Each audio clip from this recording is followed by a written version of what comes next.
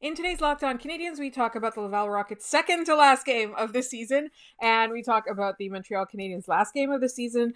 And it is our mailbag question. Lots of interesting questions. Who's going to be here next year? What's Ryan Poehling's role next year? Is Jonathan Drouin going to be part of the team? And we've got kind of some thoughts on if Carey Price is okay or not. And that's all coming up in today's Locked On Canadiens. Your Locked On Canadiens, your daily podcast on the Montreal Canadiens. Part of the Locked On Podcast Network, your team every day.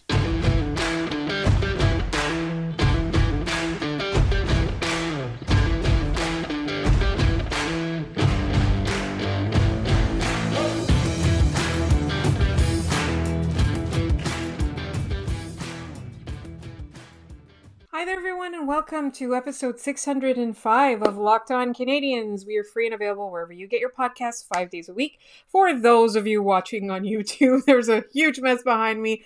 I am currently under construction, just like Montreal, and it will look way better on our next episode on Monday. My name is Laura Saba, also known as The Active Stick, and I'm joined, as always, by Scott Metla of Habs Eyes on the Prize, who captured a fantastic, phenomenal, wonderful, mind-blowing game-tying goal from the Laval Rocket in their second to last game tonight. Scott?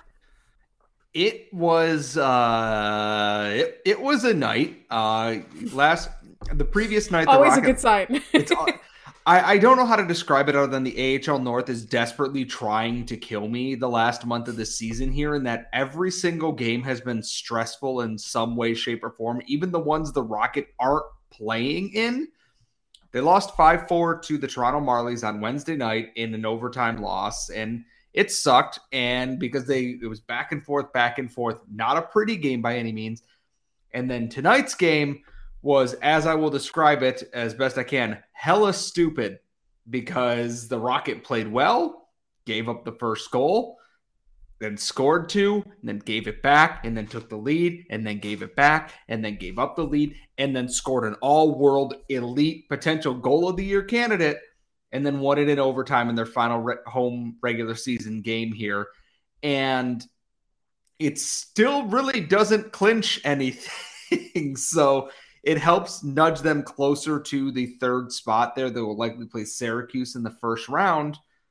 But Belleville is still lingering there right now, and it's just it was a good way to send the fans out on a win. And if you haven't seen Brandon Giniak's goal from tonight, I highly recommend you go check it out. It's on my Twitter feed right now. It absolutely went nuts, because if I could describe it as best I can, he drives into three players.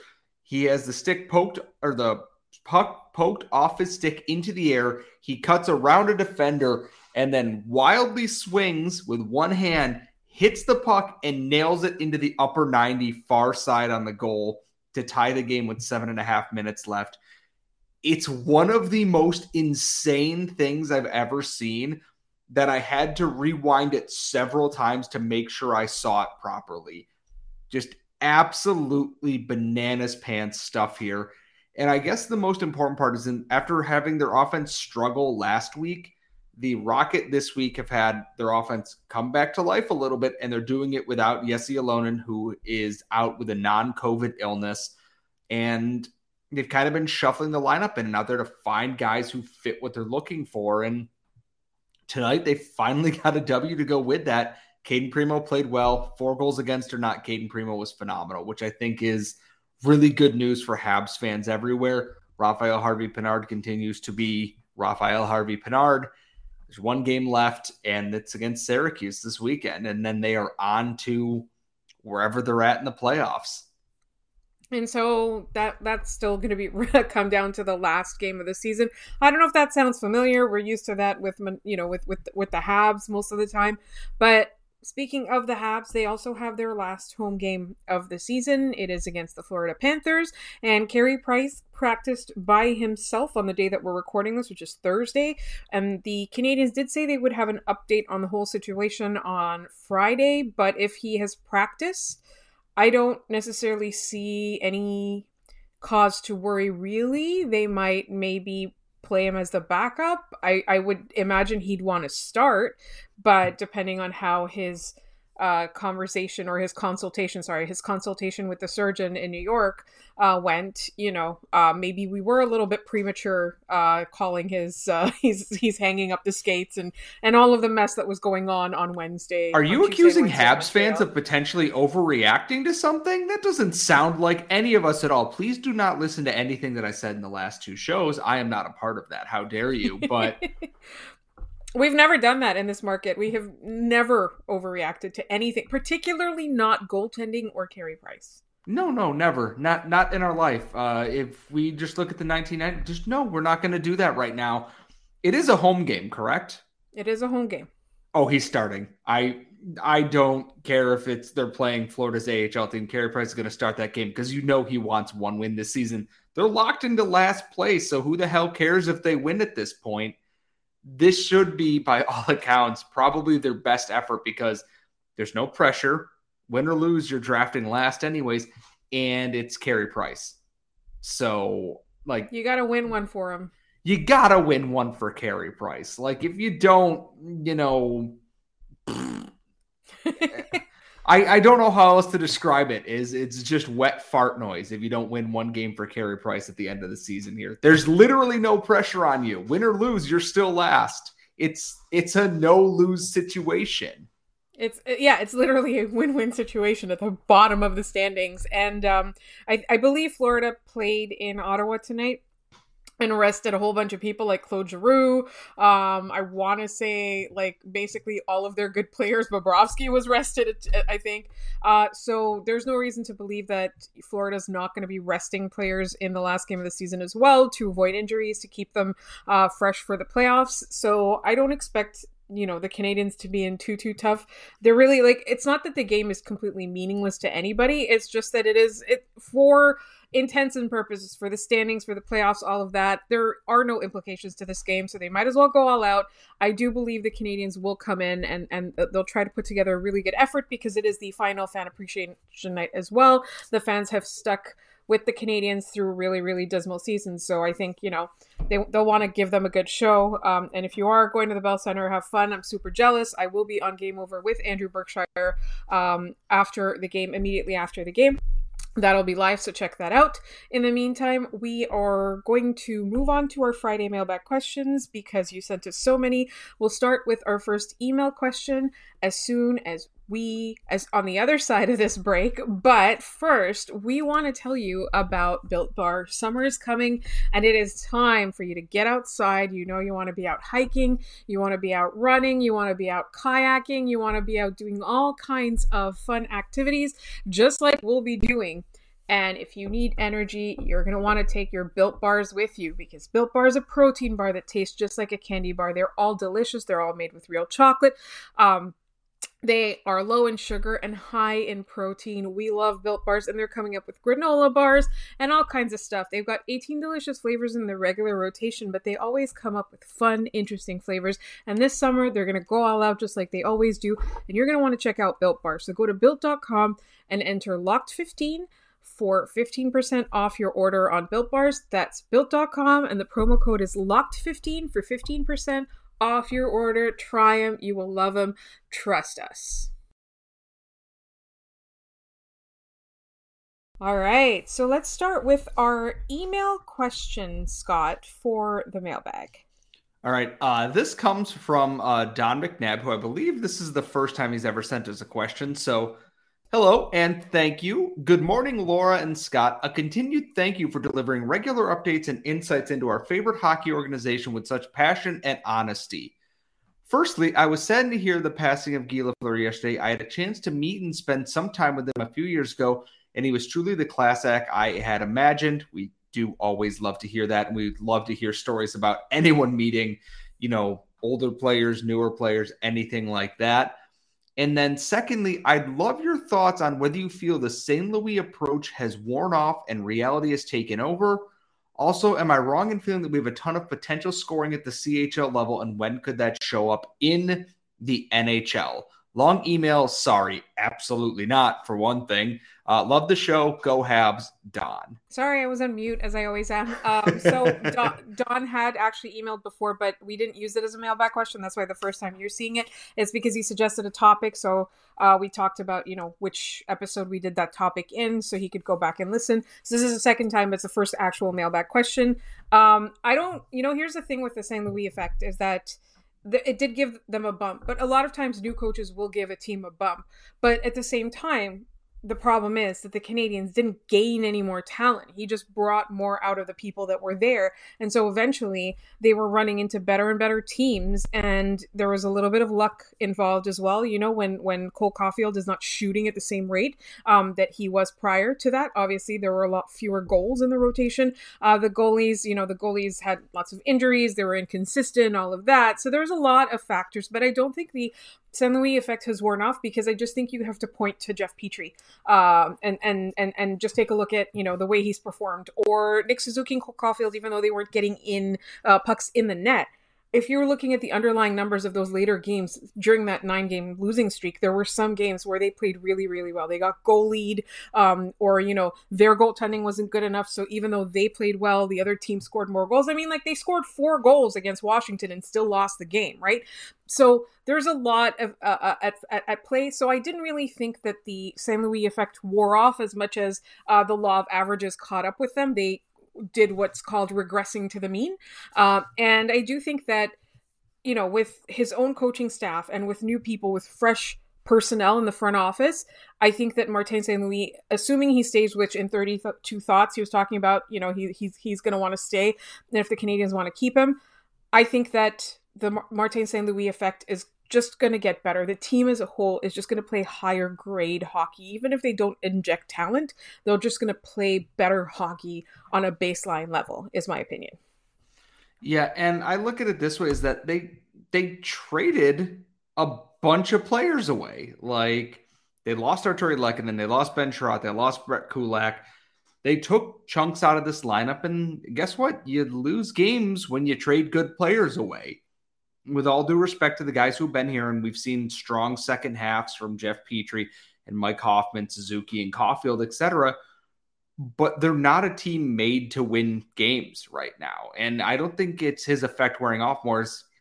He's trying to do the best with what he's got available. And some nights that's not a lot, to be quite honest. Like this game against Florida, you might watch William Lagesson play 19 minutes and none of them will be memorable. But I'm not going to judge it based on the second half of the season where he was basically like, hey, you're going to come in, try and right the ship a little bit, and then we're going to trade people that you were using a lot. Okay, cool, bye. And that was it. So, and to touch on the CHL part, Matt Drake has been beating this drum for a while. Joshua Waugh has 115 points this season. Riley Kidney broke the 100-point plateau.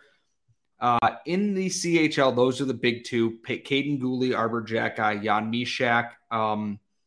Not heavy point getters by any means. Mysak was over a point a game.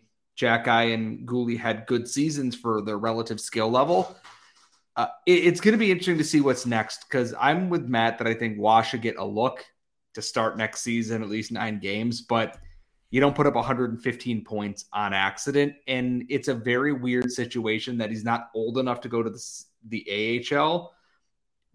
But if he doesn't make the NHL, his only choice is to go back to the Q, where it might be he doesn't have much left to prove at that point. It's the Mitch Marner situation, basically.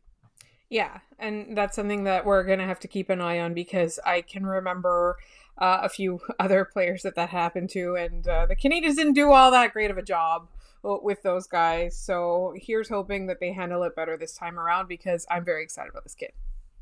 Do you want me to dive into our regular, the questions we got on Twitter? Questions. Yes, Twitter. Wow.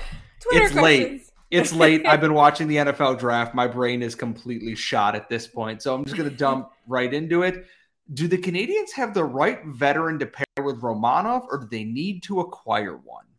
I don't know if they need a veteran to play with Romanov, but they need somebody who is a little bit more his speed. He's an extremely dynamic and physical guy. So if you're just a shutdown defensive defenseman that can't keep up with him, I don't think the defensive defenseman part is the problem. I think it's the keeping up with him that is the problem. And so you need really somebody who doesn't have the same strengths as he does, but will be able to sort of have chemistry with him on the generating the breakout type plays. I love Alexander Romanov and how much he hits and how fast he is and how exciting he is. He's just really fun to watch. But you really need to pair somebody different with him. And I don't love that pairing. I think that, David Savard is best used in other ways. I look at it this way, is that they need someone to give him a little bit of confidence. It's like that pairing it doesn't work. And we've said it. I get that there's not many other options, but it just doesn't work. And I don't know if it's, hey, do you go Romanov Edmondson and just trust the kid with more minutes? Do you go Romanov Harris? Like, do something that's different. I don't know what it is. Just you would think that, stable defensive guy, or guy who's going to sit back and guy who likes to carry the puck would work, but the synergy isn't there. So time for one more question. Time for one more question, yes. All right, from Jeff the Red. If you couldn't choose Gallagher or Suzuki, who's your choice to be the next captain of the Montreal Canadiens? So I can't choose either. I'm not choosing between them. I can't choose either. Correct. Oh, Joel Edmondson, for sure. That's basically my guess too, is that if it's not going to be Nick Suzuki, Joel Edmondson will be captain of the Montreal Canadiens. And I do think Suzuki is, by all intents and purposes, and we will touch on the whole Shea Weber thing after the season is over, because we both think it's very stupid and I want to give it time to settle before I say a lot of mean things. But my thought is Nick Suzuki will be the next captain of the Montreal Canadiens. Brendan Gallagher will wear an A. Joel Edmondson will wear an A. And then maybe Anderson or whichever one of the other veterans is back will rotate on one. But that is my thought for next season. Yeah, I think it's all based on what people say, like what his teammates say, what his coach says about Joel Edmondson, what former teammates say, former members of the media as well in his old markets. So he's a very much loved guy. So it's really up to the Canadians to kind of figure out which one of them will work. But I do think that if it's not Nick Suzuki, it'll be Joel Edmondson, and Brendan Gallagher's probably... he's going to be wearing an A. In the meantime, we've got a whole bunch more questions that are coming up, and that's coming up in just one moment. But first, betonline.net is your number one source for all your betting stats and sports info. Find all the latest sports developments, league reviews, and news, including this year's basketball playoffs, NHL playoffs, and the start of the Major League Baseball season. BetOnline is your continued source for all your sporting wagering information, from live betting to playoffs, esports, and more. Head to the website today or use your mobile device to learn more about the trends and the action. BetOnline, where the game starts. All right, so Scott, this episode is flying by. I don't know if it's just because it's late or I'm tired, but we've got a few more mailbag questions left from our much beloved listeners, and let's get into them. Also from Jeff the Red, Suzuki has progressed in each of his 3 seasons, reaching 60 points this year. What's a reasonable expectation for next season? I think between 75 and 80. That's kind of where I'm at, is I think a 15-point increase if his first half of the season isn't just crap because his coach is an idiot. Especially if the power play can even function remotely well. I think Nick Suzuki could hit 80 points if everything goes to plan. Cole Caulfield's not going to shoot 30%, but if they have a functioning power play and can play at least competitive hockey, I don't see how Nick Suzuki can't crest that plateau right now. And I'm going to say between 27 and 30 goals. 30 goals for Nick Suzuki would be Listen, fun. He's got 20 goals already. He got 20 goals, right? 21, yeah. 21. Assuming he plays all of next season like he did this season, knock on wood, touch wood, everything, like rabbit foot, everything. He will score. I'm going to say he's going to score 27 or more goals. I think that's a fair bet, too. It's like you said, he had 21 in this very bad season where no one scored goals for a while. Sky's the limit for Nick Suzuki. I'm not saying he's going to be Connor McDavid, 122 points, anything like that, but damn if this kid's not going to be a consistent 70-point center right now. So this one comes from Cameron. Does Jonathan Drouin have a place on this team next season? If so, where? Okay, so I'm going to say this. It's very dependent on what they do with Christian Dvorak, I think, and if they keep Josh Anderson. I think they would like to keep Josh Anderson. I think we would like it if they keep Josh Anderson. And if, because here's the thing with Christian Dvorak is that he was brought in to be a second-line center.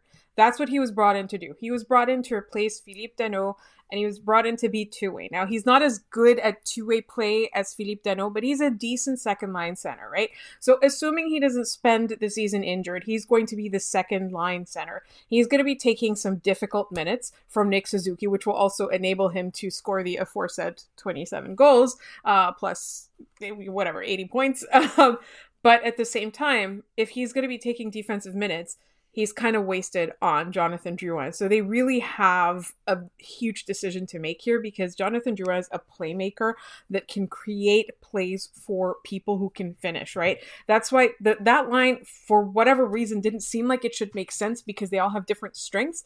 They got together and they created some chemistry. So if they keep those two guys, I think that it's kind of worth it to bring him in for secondary production. But then you're kind of relying on Nick Suzuki again to take tough minutes, to take a lot of defensive minutes. So I don't think that there's not a place for Jonathan Drouin on this team, but I think mentally it might be better for him to go somewhere else because people are really awful to him. All you have to do is click on one tweet from the Montreal Canadiens or a Facebook announcement that he's injured, that he's out of the lineup, that he's back in the lineup, that he walked away one day.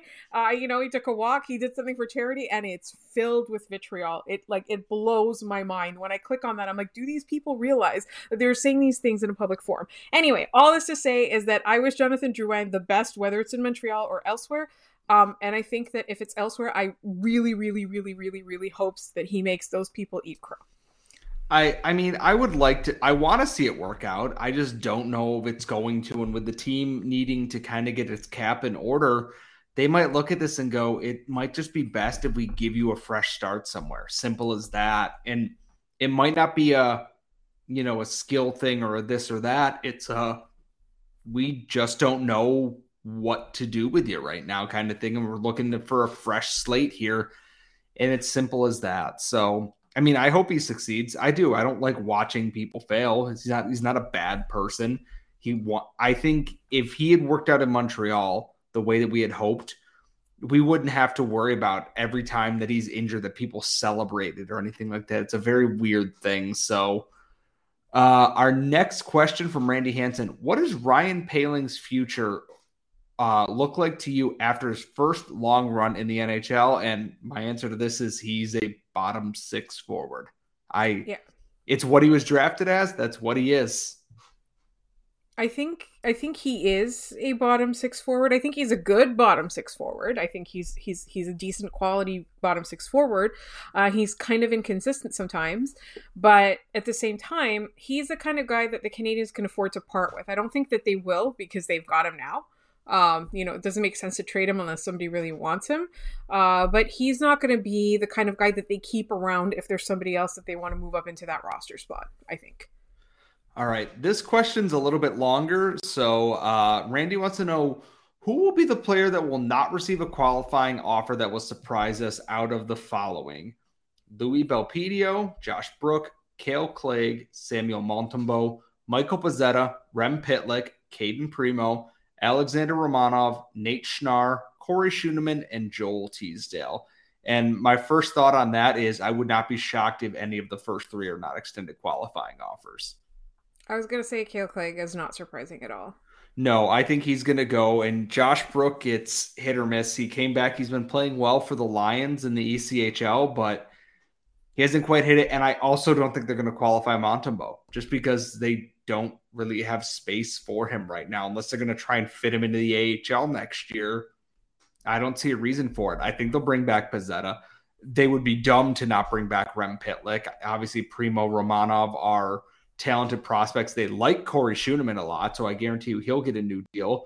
Schnarr and Teasdale are up in the air because Schnarr came over in the Andrew Hammond deal, and he hasn't had the biggest window for analyzing his play. I wouldn't mind him back. I think he'd be a nice piece for the Rockets. Same with Joel Teasdale. But if they're trying to cut down contracts or anything, those are the kind of things that you replace with undrafted free agents and overagers out of the CHL, and you see what you can hit on in that.